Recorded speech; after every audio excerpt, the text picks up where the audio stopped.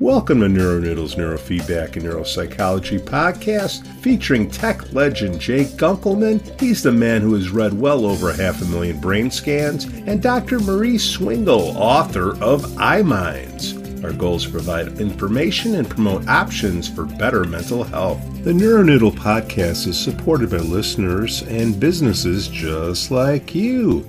I'll get Nick's right away. Right, Nick? Nick Bolheis. Pete, that is like a first. That's awesome. Well, I'm known for getting names right around here, Nick. That's awesome. I need Nick, I need some NeuroPeak. I need a belt. I probably need 3 of go. those belts tied around me. No, we got different sizes. You're gonna be fine. All right. If they fit our big football players, you got plenty of space. So Nick Bolheis, you're the VP for Performance Programs at NeuroPeak Pro. The belt is the brand. Yeah, it's been an interesting journey. So thanks for chatting today. Excited to be on with y'all. We've always kind of implemented both biofeedback and neurofeedback with our clients, and we joke our COVID project was to take, especially with our athletes, the breathing is such a huge initial tool for them. It's actually a great entry point into the conversation, because as much as I want to lead with talking about theta waves and beta waves, it just like goes over their head. Right. But if we talk about breathing right away, that's a conversation that you can have with pretty much anybody, and you kind of build that trust and that relationship. The problem was we had like a briefcase with all their breathing equipment they have to lug around everywhere. Super effective. They love it, but completely not scalable. So our COVID project was to create the Intel Belt, which basically consolidated the briefcase of equipment into an app on your phone that everybody has, and then a chest strap. And that we found really helps our peak performers to get started, gives them a quick victory. Then we can start to talk about neurofeedback and all the great benefits that come from that. Okay, Nick, say hi to Giancarlo. He just popped in. You saw Dr. Marie Swingle, author of iMinds, and Jay Gunkelman, the man who's read over 500,000 brain scans, and that's a minimum. And Giancarlo. Greetings, Tom. Nice to see y'all. Hello, everybody. Thanks for having me. Oh, absolutely. Hello. So we have Nick Bolheis, VP of Performance Programs over at NeuroPeak Pro. And how we got together was Netflix came out with a nice show that included Kirk Cousins, the pride of Holland, Michigan. And he had a little device that he put on his forehead, and it looked like he was training the CZ area, Jay, for peak performance. I'm guessing we put that little clip out there, and it's gotten pardon the pun, a lot of feedback. And the people over at NeuroPeak Pro said, "Hey, man, we want to get on the show and talk about that's our product," because we had a bunch of people say, "Hey, what is that? What is?" And I've heard of it, but I haven't done any deep diving. So we brought Nick on to kind of talk about what the product is and what they're doing. And, from what I see on the internet, it's a lot of, peak performance, but I think it can expand into other areas. So Nick, was Kirk Cousins the first person that was using your product? He said he's been using it for 10 years. And I saw Kirk Cousins, Michigan State. He was at Iowa, threw 3 touchdowns against us. That's probably when he started using, that week. It was that week. He's a unique cat. He's a great dresser, just like myself. But he always seems to have, a calm, even keel. How did that relationship start with Kirk Cousins? Was he the first, or was there somebody else before that? No, I think like a lot of us in the field, when I started, we worked with kids with ADHD, anxiety, academic issues. Parents were bringing their kids to us for non-pharmaceutical interventions for these conditions. And we had the good fortune of being connected to a few local athletes that were like, hey, I'm not diagnosed with anything, but I would like to focus better, or perform better under pressure. And it's like, yeah, a lot of these same things we're doing with somebody that's diagnosed, they can benefit anybody. So yeah, this is my 17th year here. So Kirk was not the first, but it's been a really fun journey working with him, seeing him go from a 4th round draft pick to he's done very well for himself in the NFL, and he's just a great guy to work with. You know, again, we were shocked that they talked about neurofeedback for close to 3 minutes. I mean, they followed these guys around for an entire season. They had hundreds and hundreds of hours of film. So to think that neurofeedback warranted like 3 minutes, like that's pretty sweet. And I think Kurt did a great job of articulating it. And Kirk has just always been that way. He's very, very willing to share what he's doing and what has helped him. Which not every athlete has to do that. A lot of them, it's like their closely guarded secret. It's their competitive advantage. But Kirk is not like that. He understands the benefits of it and the greater mission of how neurofeedback can help so many people and biofeedback can help so many people. He wants to help get that message out. You guys are in Grand Rapids, right? Correct. Okay, so how far is that from Holland? So I mean, a local boy thing, is that what was going on there? Yeah, definitely some familial connections. He was at Michigan State, which that campus is 45 minutes from us. So yeah, his senior year is when we started to work together. And again, it's like a lot of folks like, hey, I'm going to be graduating from college, getting into my career. What can I do to be the best that I can possibly be?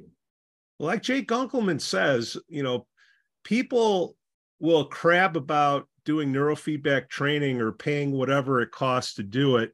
Yet they will spend money to take a couple points off of the golf game, because you guys help a lot of golfers out there too.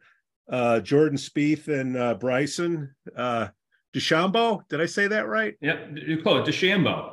DeChambeau. You got Bolheist right, really close on DeChambeau. Yeah. Okay. All right. Where do you think the biggest inroads is going to be? Because one of the reasons we started this podcast was kind of simplify things for moms and dads out there, so the mainstream would pick up on it and not be too intimidated, by the brain and all the technicalities.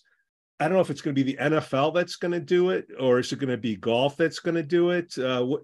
I mean, you guys are doing a great job. I mean, by far. But how do you think this is going to take neurofeedback to the next level? Because Jay's been working on this since '72. Yeah, and he's done a great job. Big fans of your work over here, Jay.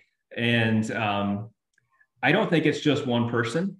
I don't think it's just one sport. It's the continued conversations of that social proof of, we're all well aware of the research that's out there on how beneficial neuro and biofeedback is and just a plethora of conditions and peak performance. But it is amazing how when you go on Netflix, there's just something about that credibility factor of, oh, I saw you on Netflix. Or I remember back in the day when we were in the local newspaper, my grandma saw that, oh, you're in the newspaper. You're legit. Social proof goes a long way. And then again, we're constantly learning. We don't have everything figured out, but I had a colleague that once said, what is extremely beneficial and really hard to do in life, especially in this field, is make the complex simple. And it's really easy to lose people in our field when we're trying to explain to them all of the great things, getting to the nitty gritty of a training plan. What I've learned with most of our athletes, hey, tell me what to do and I'm going to go do it because I trust you. And I don't need to know everything. Now, some of them do. Bryson DeChambeau is definitely one that will ask a lot of questions, and he's smart enough to understand it. But it's really knowing the audience and being able to articulate things in a way that, all right, I trust you, and I know this is going to help. Yeah, and Nick, thank you for sharing so much of this. Can you guide us through kind of a quick 30,000 foot view process of what it's been like for Kurt? Like, how did you on-ramp him, and like, what's his daily routine? How is that? What's he training for? That'd be exciting to learn. Well, as you can imagine, after 11 years, we're doing things a little bit different than him than with somebody who walks in off the street. You know, it's like we're doing graduate level stuff. And it's funny, again, Netflix captured a lot of film, and actually more film after we had already done training. So some of the B-roll, we were like, oh, that's kind of funny that they used that. Kirk is a lot like a lot of our athletes, where, again, we'll do baseline testing in the off season. We always like to get that full cap on him. Say, okay, you're at your healthiest right now. You're gonna, and if you watch the series, you see he got banged up a lot last year, not just physically. So it's always great to have that baseline of where are we at. So if things happen or change throughout the year, we have a reference point. And again, we've been doing full caps on him for a decade. So we have a lot of historical data to be able to go back and reference. When he's in the off season, we can do some more in-depth work because we're face-to-face with them. We can do a variety of different protocols that are, you require our staff to be there to do. But then when he's during the season, when we don't have the full array of equipment, it's what you saw him doing in his truck.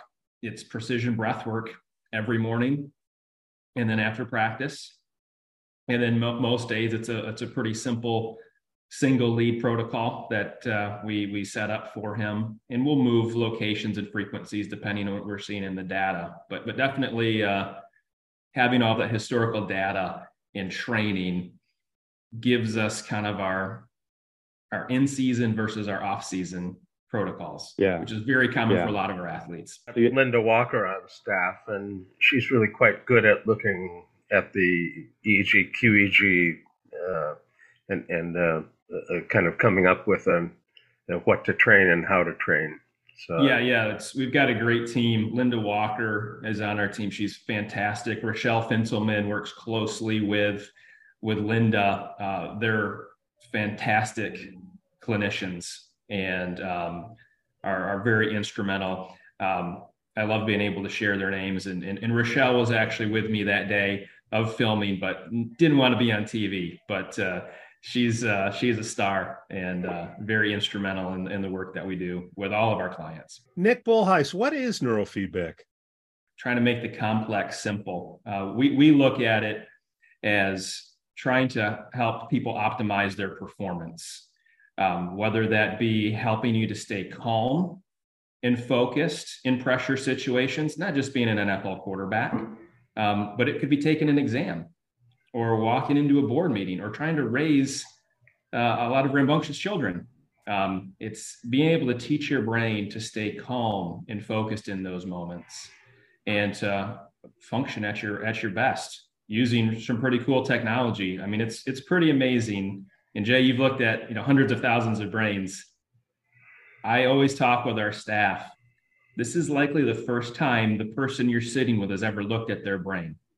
It's a pretty cool opportunity. Never take for granted that you get to show somebody literally how their brain is firing.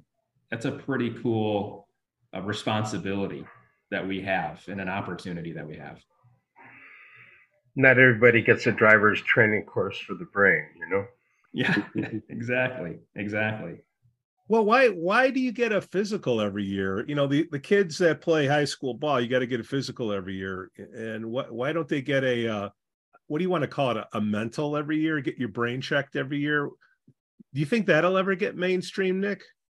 Well, we would love that. Again, it's the same thing. Like I mentioned, with Kirk and with several of our other athletes. Hey, let's in the off season when you're, at your best, let's get the baseline. So if things happen throughout the course of the year, we have something to look at that's objective. So I think as technology improves, again, it's for a lot of people, it's accessibility for these tools, right? It's whether it's a cost, time, it takes time to put a cap on, record all of that data.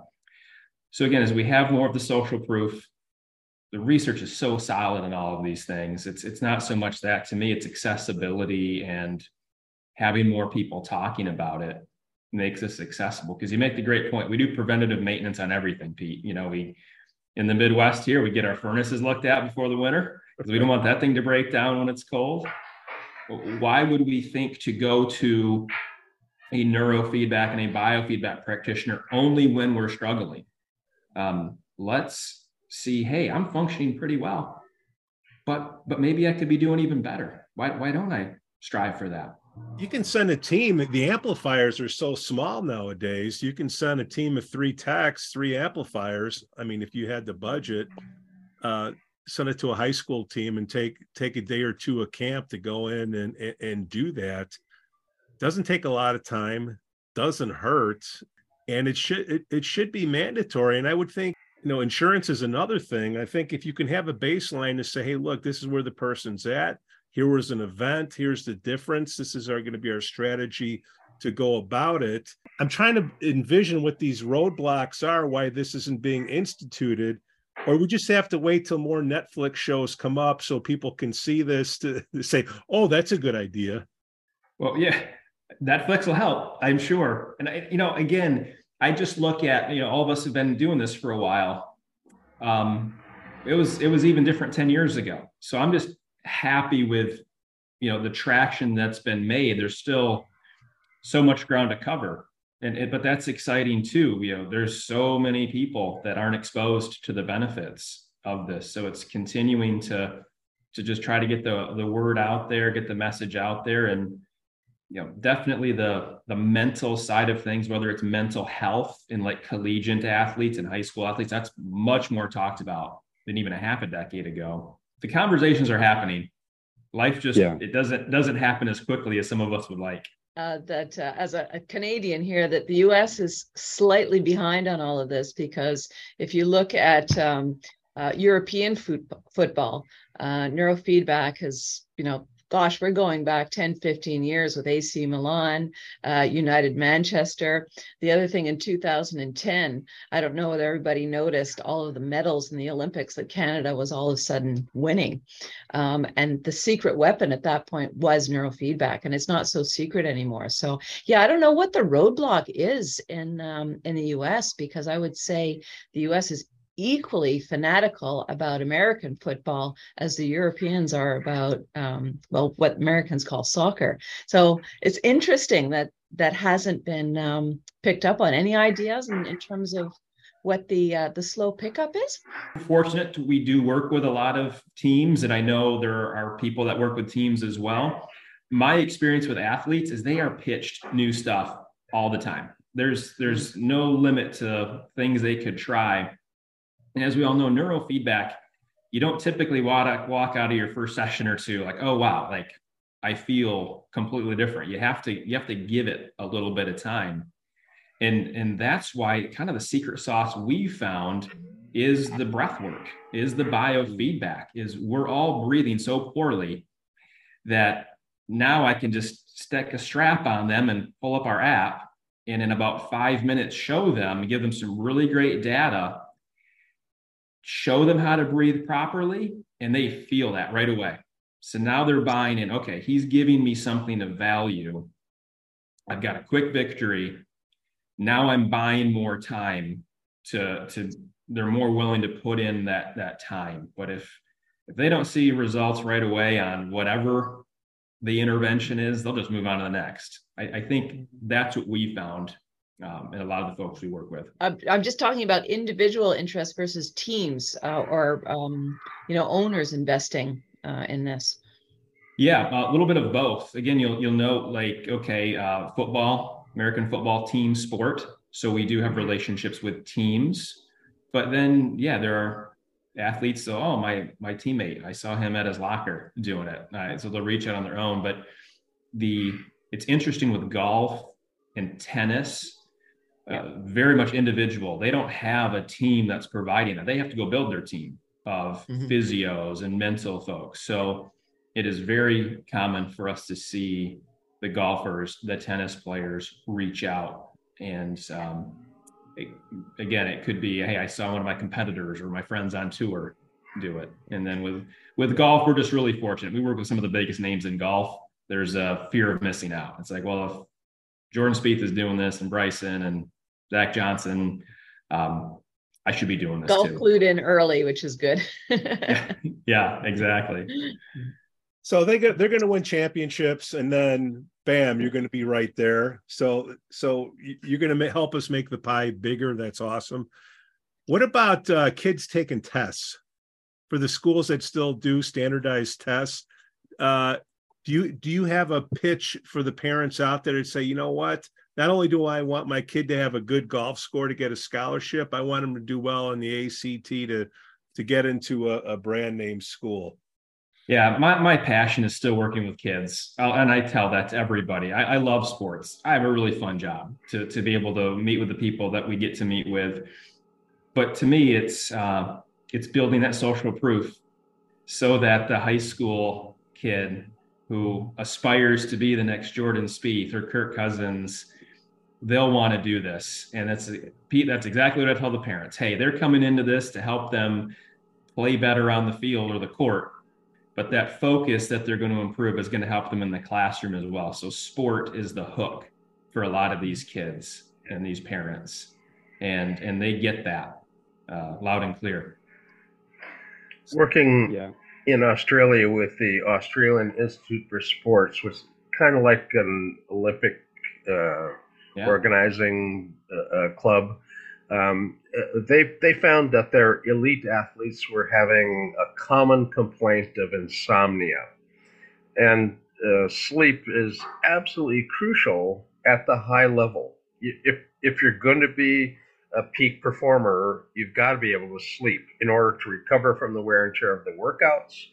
And also, REM allows you to remember what you've learned from your coaches that day. So if you want to end up performing at your highest level, sleep is an essential.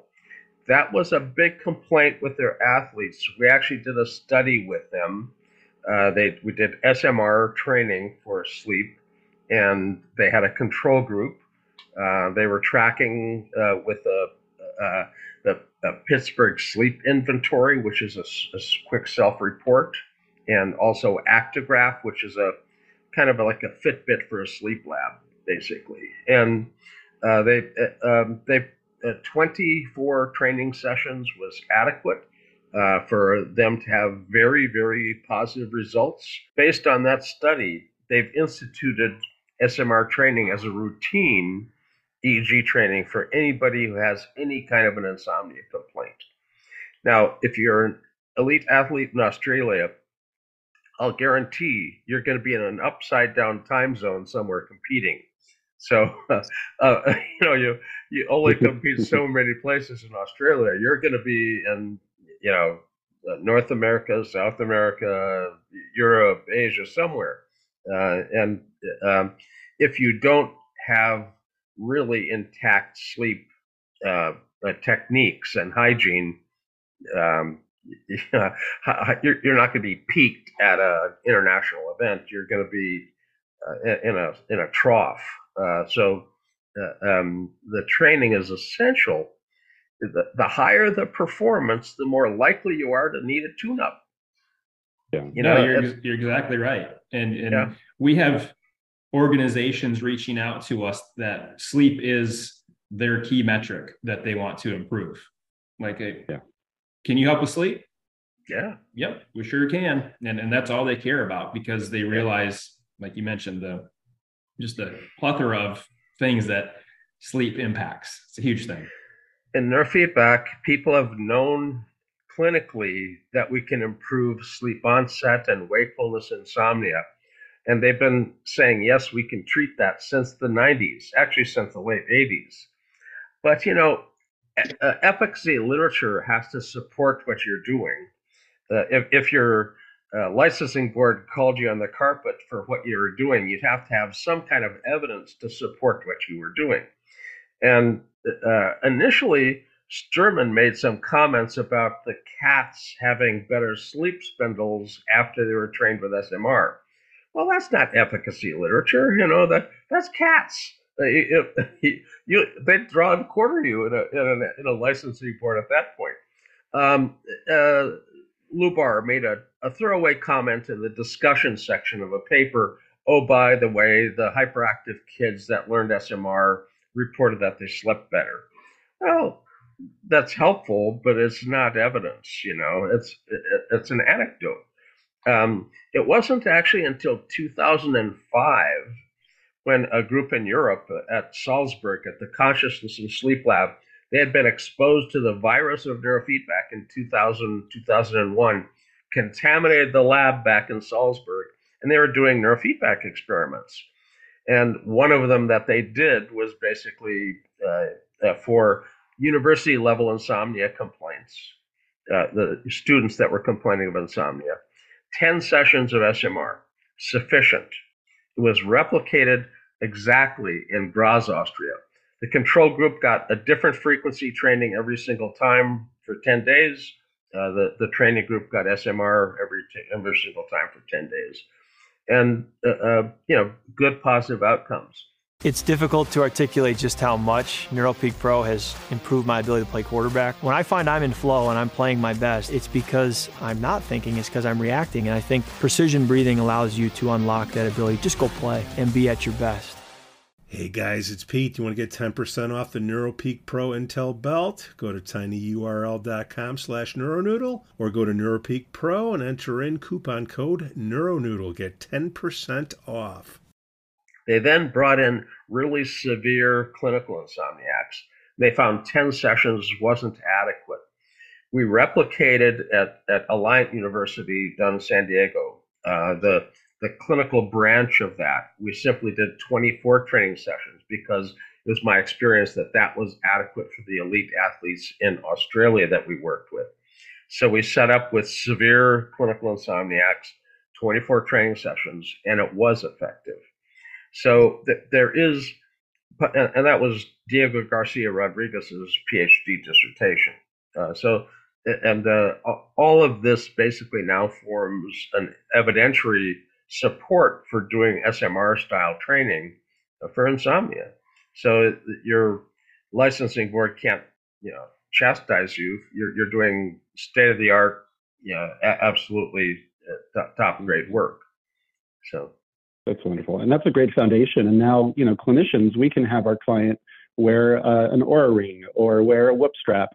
And, they can wear it for a week. This is what we do in our office in Los Angeles. They'll wear it for at least a week or two, get a baseline of their sleep. And then we can track how much deep sleep, how much light sleep, how much REM sleep, how is that improving over their training. And so now we have some actual objective data that we can use even within the clinical setting as well. So it's nice to build on top of all the work that they've done in the past. So it's pretty wonderful. Having had a 3-bed sleep lab in the past, the amount of data you can get off of a Fitbit or an Oura Ring or an Apple Watch, I'm absolutely astounded. I mean, we had 16 channels wired up. You were wired up for everything, including sound, straps on your chest and on your abdomen, thermistors and airflow for your nose and your mouth, electrodes under your chin for your tongue muscle tension. Really helps you sleep, doesn't it? Yeah. Well, if you have insomnia, they won't test you in the first place because you won't qualify. But if you have a true sleep disorder, it doesn't matter how much crap you have strapped on you. If they can point you at a bed, you're going to go to sleep. Severe sleep disorder people, they'll sleep on the drop of a hat. And the MSLT, the screening test that they have during the afternoon, they basically just hook up the EEG. They don't care about the rest of it because you have to qualify for the rest of it to get hooked up. But if you fall asleep too fast, that's an indication you're not sleeping well at night. And they don't have things like a week's worth of an Oura Ring or a Fitbit or something. That is really useful. You can see time of day that they went to sleep. You can start to look at how late in the evening did the heart rate drop. Oh, you ate just before you went to bed? No wonder your body was still busy while you were sleeping.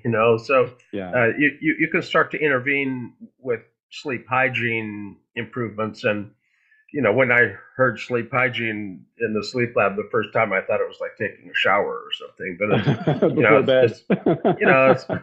Exactly. Well, and And what makes it interesting too, working with concussions for 15 years, and Nick, I'd be curious to hear, your perspective as well.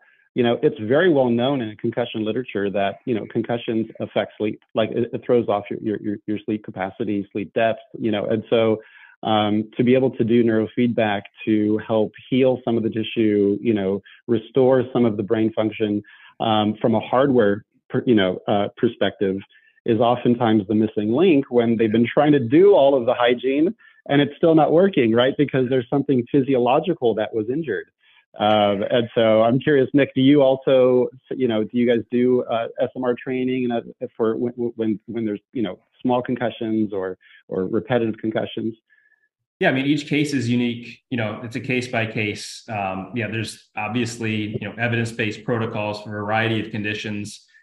We still like to gather the data on the individual though, and say, well, what does this brain need? Because it is a unique brain. So that's what we definitely like to have baselines when we can, but that's not always the case. Sometimes it's, hey, they're reaching out because they need help right now. And we do what we can with the data that we can collect. But it is amazing how wearables have really helped over the last decade and a half. And again, that's why we created our own as well. I mean, we've been service providers forever using other people's equipment. That was great. But I got to the point with, especially with breathing, where it's like, hey, we're getting all this great data, like I were an Aura.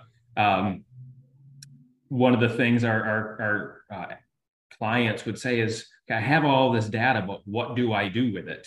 That's part of the issue we see as well is, there's no shortage of data. But it's what's the right amount? Like what's the important stuff? Synthesize it down to give the person what they need to be actionable to help to improve their quality of life. That's key too. Having had a 3-bed sleep lab, you end up having a great deal of exposure to masses of data about sleep, and it does help to be able to integrate all the pieces into a model of what can be done to improve it. The interaction between traumatic brain injury and sleep is something that's been studied. After you have an injury, your body actually releases a hormone called elastin. If you twist your ankle and you didn't release elastin, by the time it was healed, you'd have a solid ankle. You wouldn't be able to move the damn thing. So your body actually loosens connective tissue. Temporarily, it's easier to twist your ankle again, but it allows you to heal up okay at the end. Well, elastin isn't just in your ankle. It's a hormone. It circulates around. All of your connective tissue is loosening. If you snored before, you snore a lot now. If you snored a lot, you now obstruct. If you obstructed a little, you obstruct a lot. Sleep apnea, obstructive sleep apnea, and head trauma have a relationship that's unfortunately all too common, and it's not well enough known. And individuals that have difficulty with the quality of their sleep may need to actually be tracked on how their respiratory function is doing at night. Just the sound of a microphone picking up the sound during the night is usually enough to end up catching the loud snore and the gasp. The gasp is the indication that they were obstructed long enough. They had to wake up and take a recovery breath, and those. When you hear one of those, they've got to be on a PAP device of some sort, positive airway pressure device. Otherwise, they're going to end up slowly changing circulation in the brain and slow onset of ischemia from apneas. Nick, let's move some units here. You got quarterback coaches, chess coaches, golf coaches. They watch the Netflix and they see Kirk Cousins and they see your brand. And it's one thing to be in the NFL and it's another thing to be in high school. In the NFL, difference between first and 10th place, I mean, the best of the best of the best of the best, the difference is so minuscule. But getting to high schools and colleges, a quarterback coach may say, hey, you know what? That doesn't look that expensive. First of all, it's all relative, what's it worth it to you? I don't think your product costs $15,000 or $25,000 like some of the amplifiers that I have in my office. If a coach is looking at this, say, you know what, I want to try this to give my team an edge mentally, how would they start with your product? How does that work? Yeah, for sure. And again, there's the foundation of breathing. That helps everybody. Everybody could benefit from being more intentional with their breath work. And again, realizing that the breathing equipment that our athletes were carrying around was a couple $1,000s when you factor in the laptop, the encoder, all the equipment. That's not scalable. So we were able to create our device and retail it for $199. And so I look at it even in the clinical field. Wait, can you say that again? $199. $199. Yep. What's the catch, Nick? Come on. There is no catch. Really, we see a whole world of people out there that could benefit from biofeedback and neurofeedback. So, historically, if we dive all in with neurofeedback, yeah, there's a cost with that equipment. This allows people to dip their toe into the water and say, hey, I spent $199 on my kid's one-on-one throwing session for 1 hour. Let's do this. The whole family can benefit from it. Everybody can use the device. They set up their own free account on the app, and mom, dad, kids can all share the belt. If they then want to pursue other trainings down the road, they can, but it really limits their exposure. And we just look too for people that were coming into our clinical settings back into the day. We had great equipment for them to practice on when they were running a session with us in the office. But and there's other devices that will measure heart rate. The unique thing with the Intel belt is it measures your physical respiration. So it measures, you can see on the screen, the movement of your diaphragm when you breathe, as well as your heart rate, much like the equipment that we use in our office. So now you can send your client home and say, okay, I'm not going to see you till next week, but now you have a tool that you can interface with at home at a very inexpensive, very affordable price. And then for clinicians, we created a dashboard. That was always a big thing too, is different equipment we would use back in the day wasn't cloud-based. Now, part of it was just technology that didn't exist years ago, but having that visibility to log in and see exactly the sessions your clients are running and to know, hey, one, are they doing it or not? And then, what does their data look like? So when they come back in for their next session with you, you have some great talking points. Hey, I've noticed you've run 4 sessions this week and your heart rate data looks like this and your breathing metrics look like that. So we really created it from the service provider's mindset of what did we like about other products, what was lacking, and then let's create it one for the service provider. But then we've also gamified breathing as well, where it's one thing to say, hey, you need to do 10 minutes of breathing per day or 20 minutes of breathing per day and cross it off your list. We set up the algorithm that the better you're breathing and the better your nervous system is responding, the more points you get. So you can set daily goals. Okay, do I want to get 10,000 points today? Much like we know you should get 10,000 steps. We've kind of prescribed and made this aspirational target for people to get to. And then there's leaderboards and all that. So you can log in and say, hey, you stack up to other users. So we've really tried to make breathing fun so that you don't get sick of it. Because if you don't practice it, you're not going to get the benefit of it. Nick, and this is really great and this is something I'd love to talk to you after we're recording this. Because I see 2 huge benefits for the let's just say the child or the athlete. One is going to be, obviously they can get mentally back in the zone, right? Fourth quarter, they're exhausted.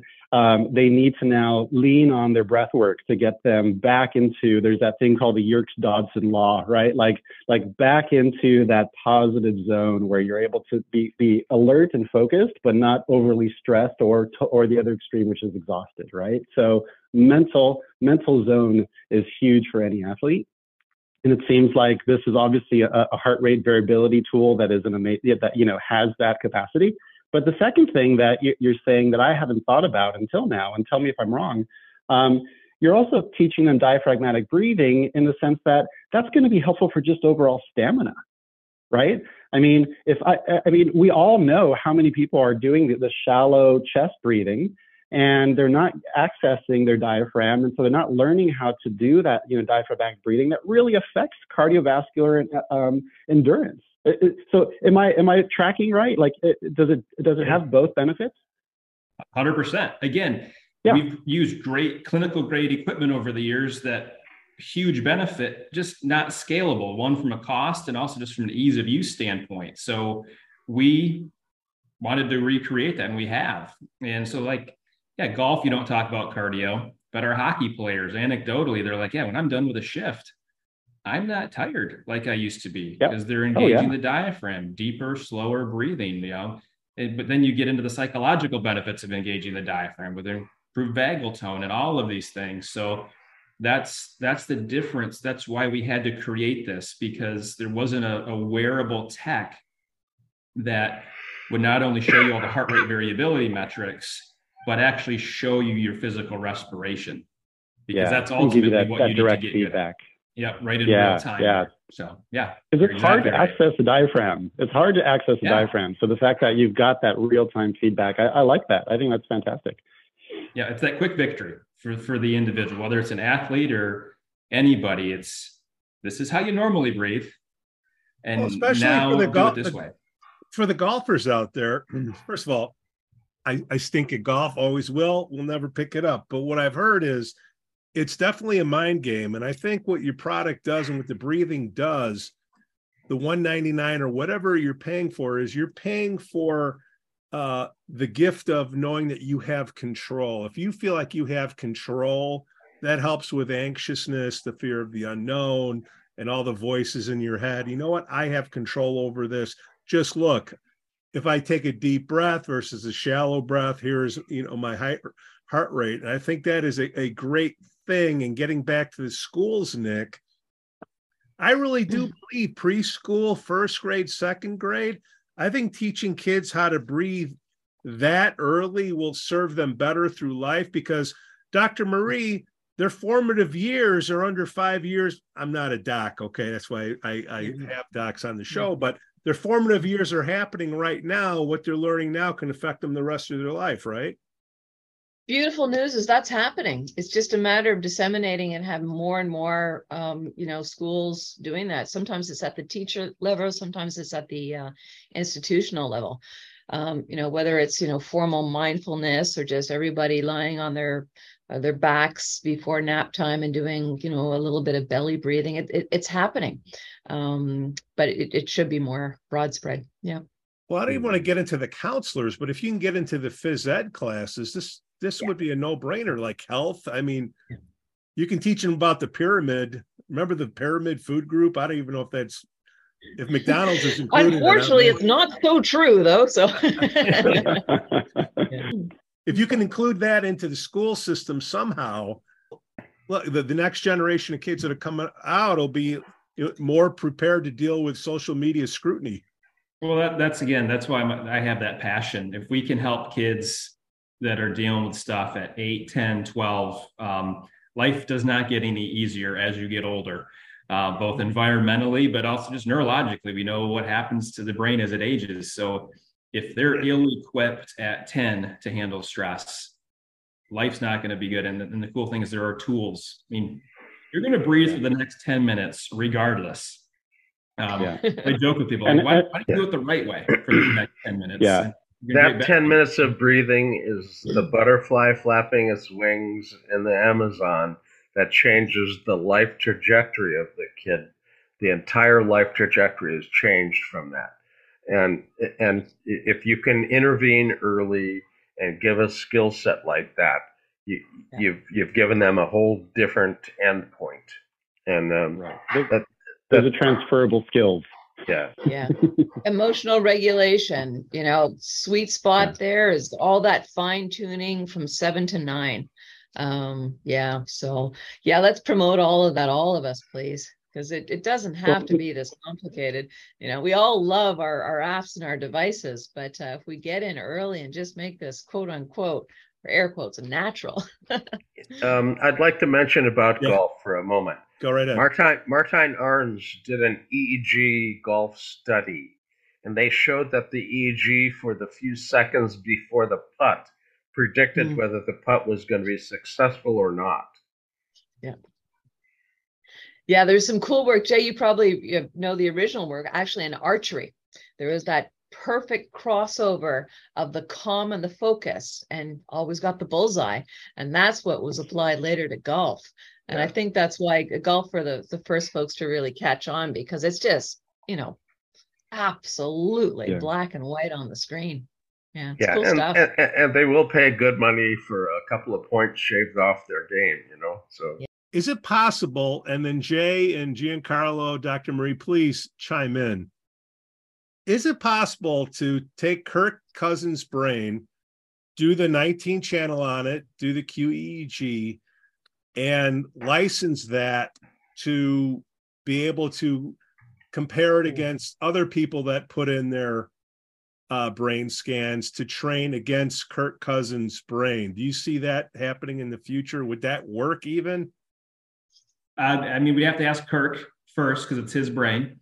But I think, when you look at like the normative databases that are great that we all use, it's a normative database. And it's typically, we've always looked at it, hey, for a clinical population, it's great to train to, Z = 0. But what if I don't want to be normal? What if I want to be, the top 10% in the world at whatever? Theoretically that exists. I know people are doing work with that, and anecdotally, we work with a lot of athletes, so you do see patterns after a while, and that does factor into protocols. Like, hey, you kind of look like this person, and this is what's worked for them, and based upon their goals. So, all to say, Well, I'm just saying, like Tom. Let's just say Tom Brady says. There's endophenotypic patterns that are clusters, and for each phenotype, there's a way to optimize it. No matter what hand you're dealt, there's a way to play it. A pair of twos can win, but you got to be damn good at bluffing. So we basically, I don't think we'll end up with one archetype that we need to consider a template to try to aspire to, but a few. Each phenotype has, again, a way to optimize their outcome. And sorry. I think personalization is important, but everybody's got phenotypes, and those phenotypes put them into groups that get the same kind of treatment. And the diagnosis or complaint quite often doesn't predict that. You have to look at their brain activity to identify the phenotype. You can't listen to the story and make a good guess. If that would work, the DSM would be valid. Pete, you're going to have to cut me off because I could go on and on and on about this. It's a key component also of the clinical research that we do. We talk about direction versus correction. We talk about epigenetics, all of these things, but absolutely guarantee you Einstein's brain was not normative. Okay. But you want to be really careful about what you're training to, because, for example, what's the fine line between being super, super on the ball and an anxious mess? The same, signature or ratio or amplitude could mean something really positive for one person versus the other. And there's so many signatures or markings, or as Jay would say, phenotypes. Double-edged sword, two-sided coin. What's the fine line between drive and obsession?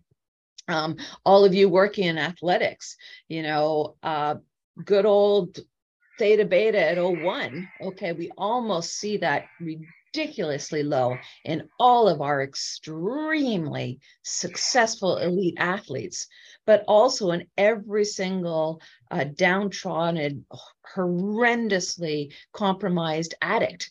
Okay, what's the difference, right? Direction versus correction.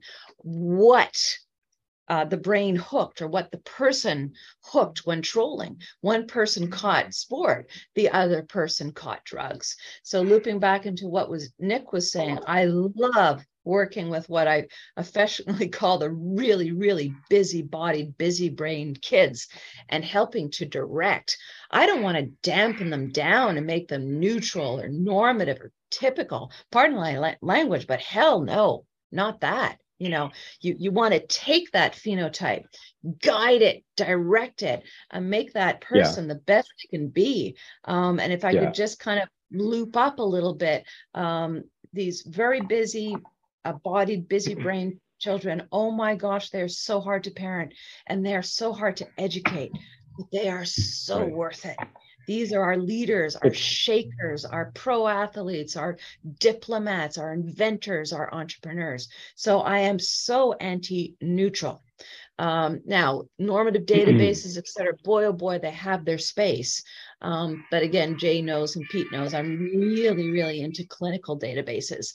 And then, of course, the mix and match. So as I said, shut me up because I could go on and on and on. No, that's great. So that's careful great, what you train in and out. Well, that's fantastic. And also, what's nice about the breath work, I'm going back to the Intel belt, is that they get to steer a little bit, right? They get to change their state. It's a state change tool. And, in the words of Andrew Huberman, out of Stanford, he differentiates a lot between state change tools and trait change tools. And so to teach somebody to kind of steer their level of arousal, right, to try to find that sweet spot where they're at and teach them how to become self-empowered is huge, right? And neurofeedback, like when you take it to the next level, now it's a trait change tool. Now you get to fine tune some of the things that you've been dealt with. And so I think to, start with the state change tools and start with the biofeedback and start with the breath work, I think is a profound on-ramp for anybody, right? Any athlete, any child. But yes, we often find that we have athletes that come in and they have blazing fast processing speed, blazing fast. And we actually have to help them slow it down, right? Because they've now gone so fast, they're dysregulated, so fast that they can't focus, so fast that the other parts of the brain can't coordinate, and it's dysrhythmic. And so we actually have to help them slow down. And they say, I don't want to slow down. And we have to say, well, you're going to go more towards optimal, right? And for other people, right, Jay knows this. He's been on a lot of the cases I've worked on where we had to speed somebody up, right? Because of whether it was a concussion or other things like that. And so again, there's also that optimal for that individual. So I agree with you, Dr. Mary. It's important to understand that each person is not a blank slate, right? Yeah. And that's where you could probably hear my enthusiasm, that just pumps me up, all really, really working with the individualization, not trying to clone somebody. That's the exciting, the really exciting stuff, seeing how the same type of profile is absolutely fabulous for one individual, but not working for another, and working on that fine tuning. Okay, is it working for you? Or is it not? Like is this obsessive stubbornness, or is this that drive that's going to get you the gold medal? Yeah. What we're trying to do is pick up on the momentum of Kirk Cousins using Nick's product to expand the pie so more people get involved, to question the governments, to get insurance to pay for mental health, to really have, parity laws.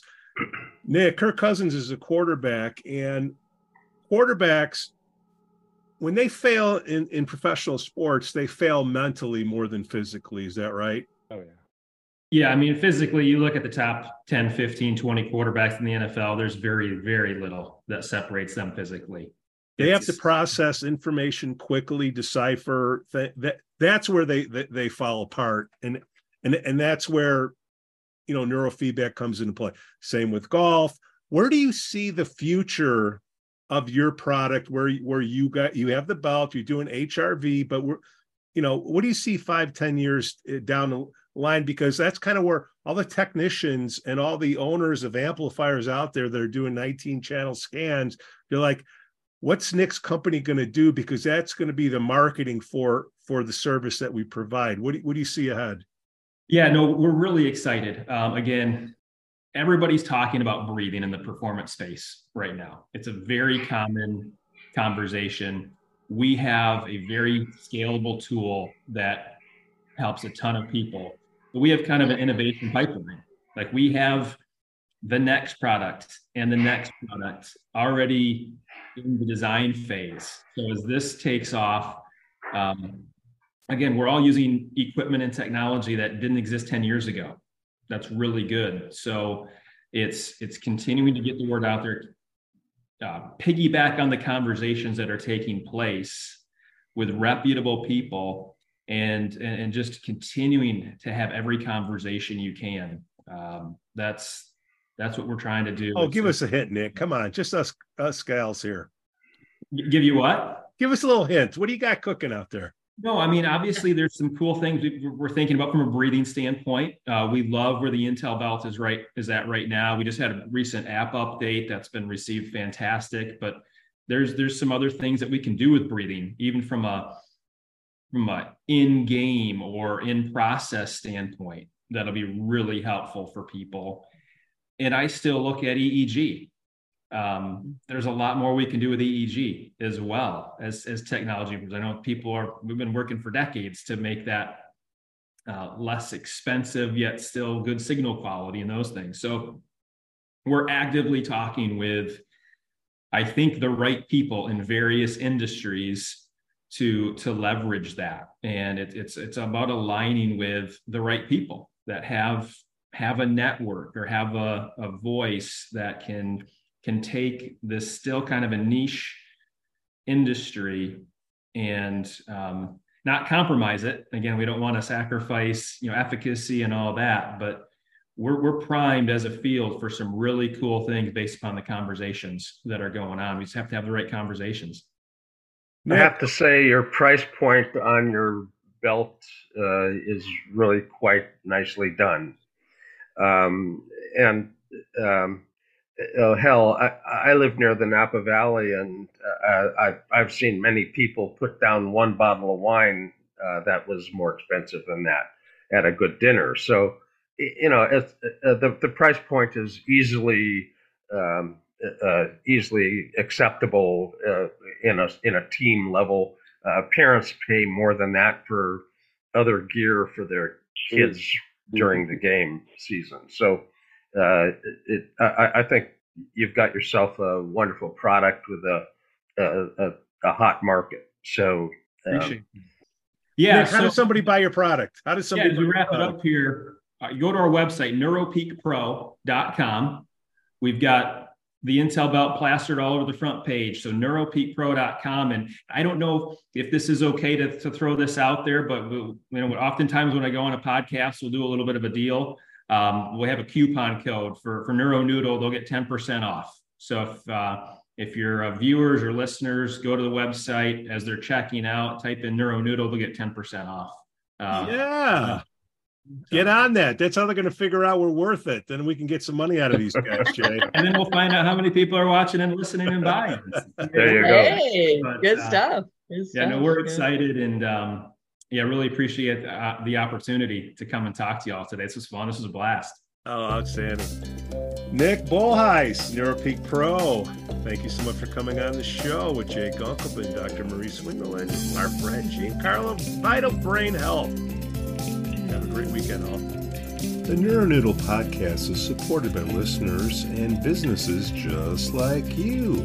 It's made such a difference for me in handling stressful situations. This is a place for an athlete not only to find a competitive advantage, but to really become a healthier version of themselves, which I would argue is far more important than the improvements as an athlete.